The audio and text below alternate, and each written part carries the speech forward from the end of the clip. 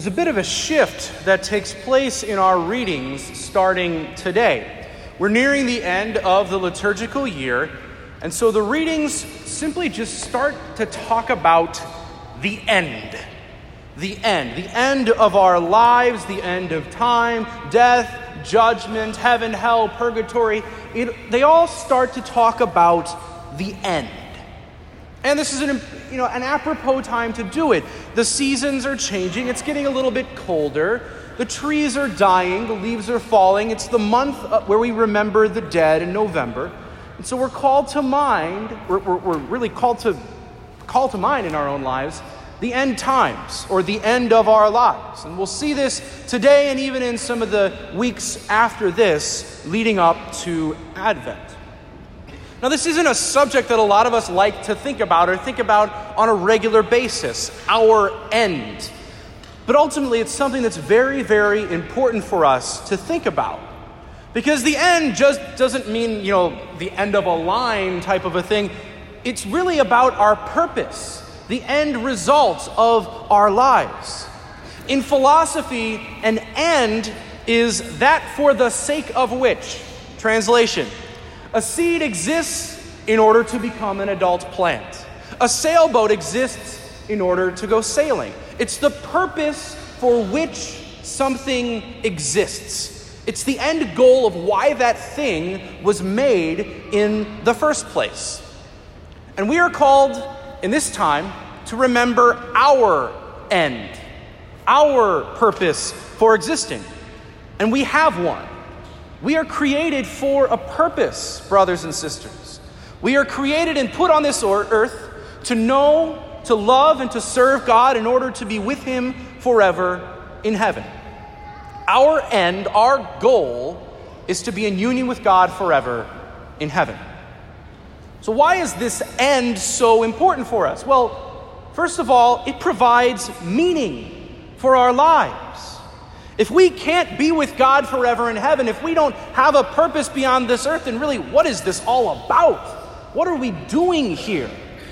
If we have no end, we have no meaning, we have no purpose. It's a pretty bland life if you think about it, if we somehow don't have an end, if we don't have a purpose. But we do have a purpose. We do have a reason for existing.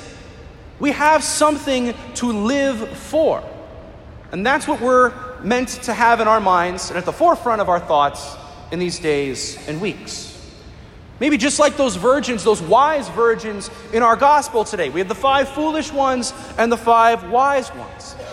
And those 5 wise virgins really are a symbol for us, how we are called to have our end and our purpose in the forefront of our mind. Because those 5 wise virgins knew why they were there. They knew why they were waiting outside. They wanted to enter into that wedding feast. And so they prepared for that end. They prepared for that final purpose by bringing the oil with them. They understood why they were there. So maybe you could say they were smart about it, but really, were they wise? How do you become wise with regards to our end? What is wisdom itself? Well, wisdom simply means grasping the highest principles and ordering everything else towards them. And those virgins were wise in the gospel because they knew their end. The end is the highest principle you could order your life around. They knew their end, they knew their purpose, and thus ordered their thoughts, their words, and their actions all around that end of being there for the wedding feast. So therefore, they were prepared. And we're called to have that same preparation in our own lives, brothers and sisters. We're called to orient our lives around our final end, around our purpose, to truly be wise, to know our end and have it inform our thoughts, our words, and our actions. Because the purpose of our lives, brothers and sisters, is to get to heaven, pure and simple. That's why we are here. And our church wants us to become wise in these last few weeks of the liturgical year, to call to mind our end and to let it affect us.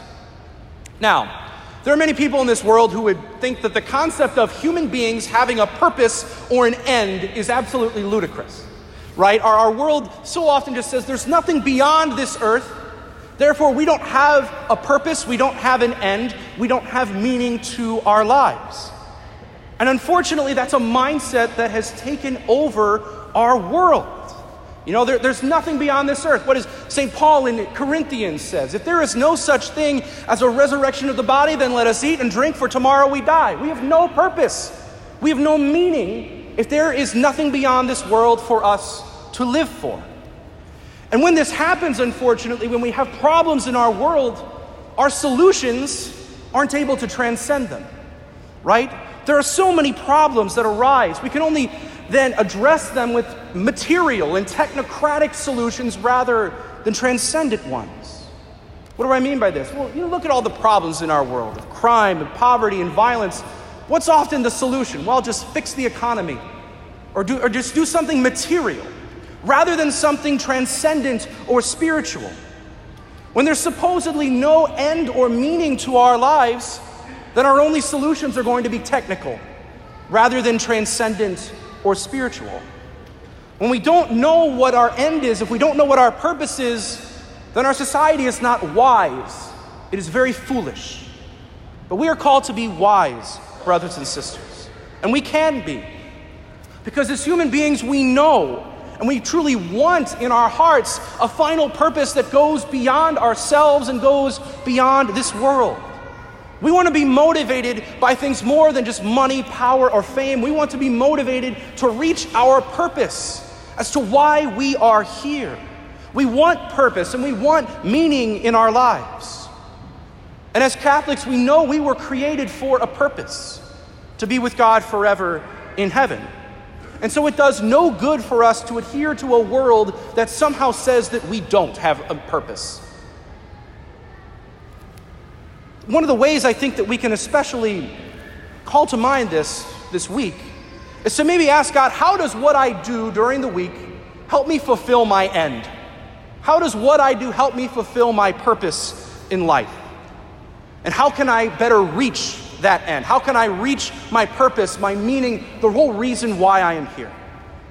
Because thankfully, we are not resigned to the foolishness of our world. We know why we are here. And just like those wise virgins in the gospel, we can be ready. We can know the highest things. We can know our end and let that inform us here on earth. We are truly called to be wise.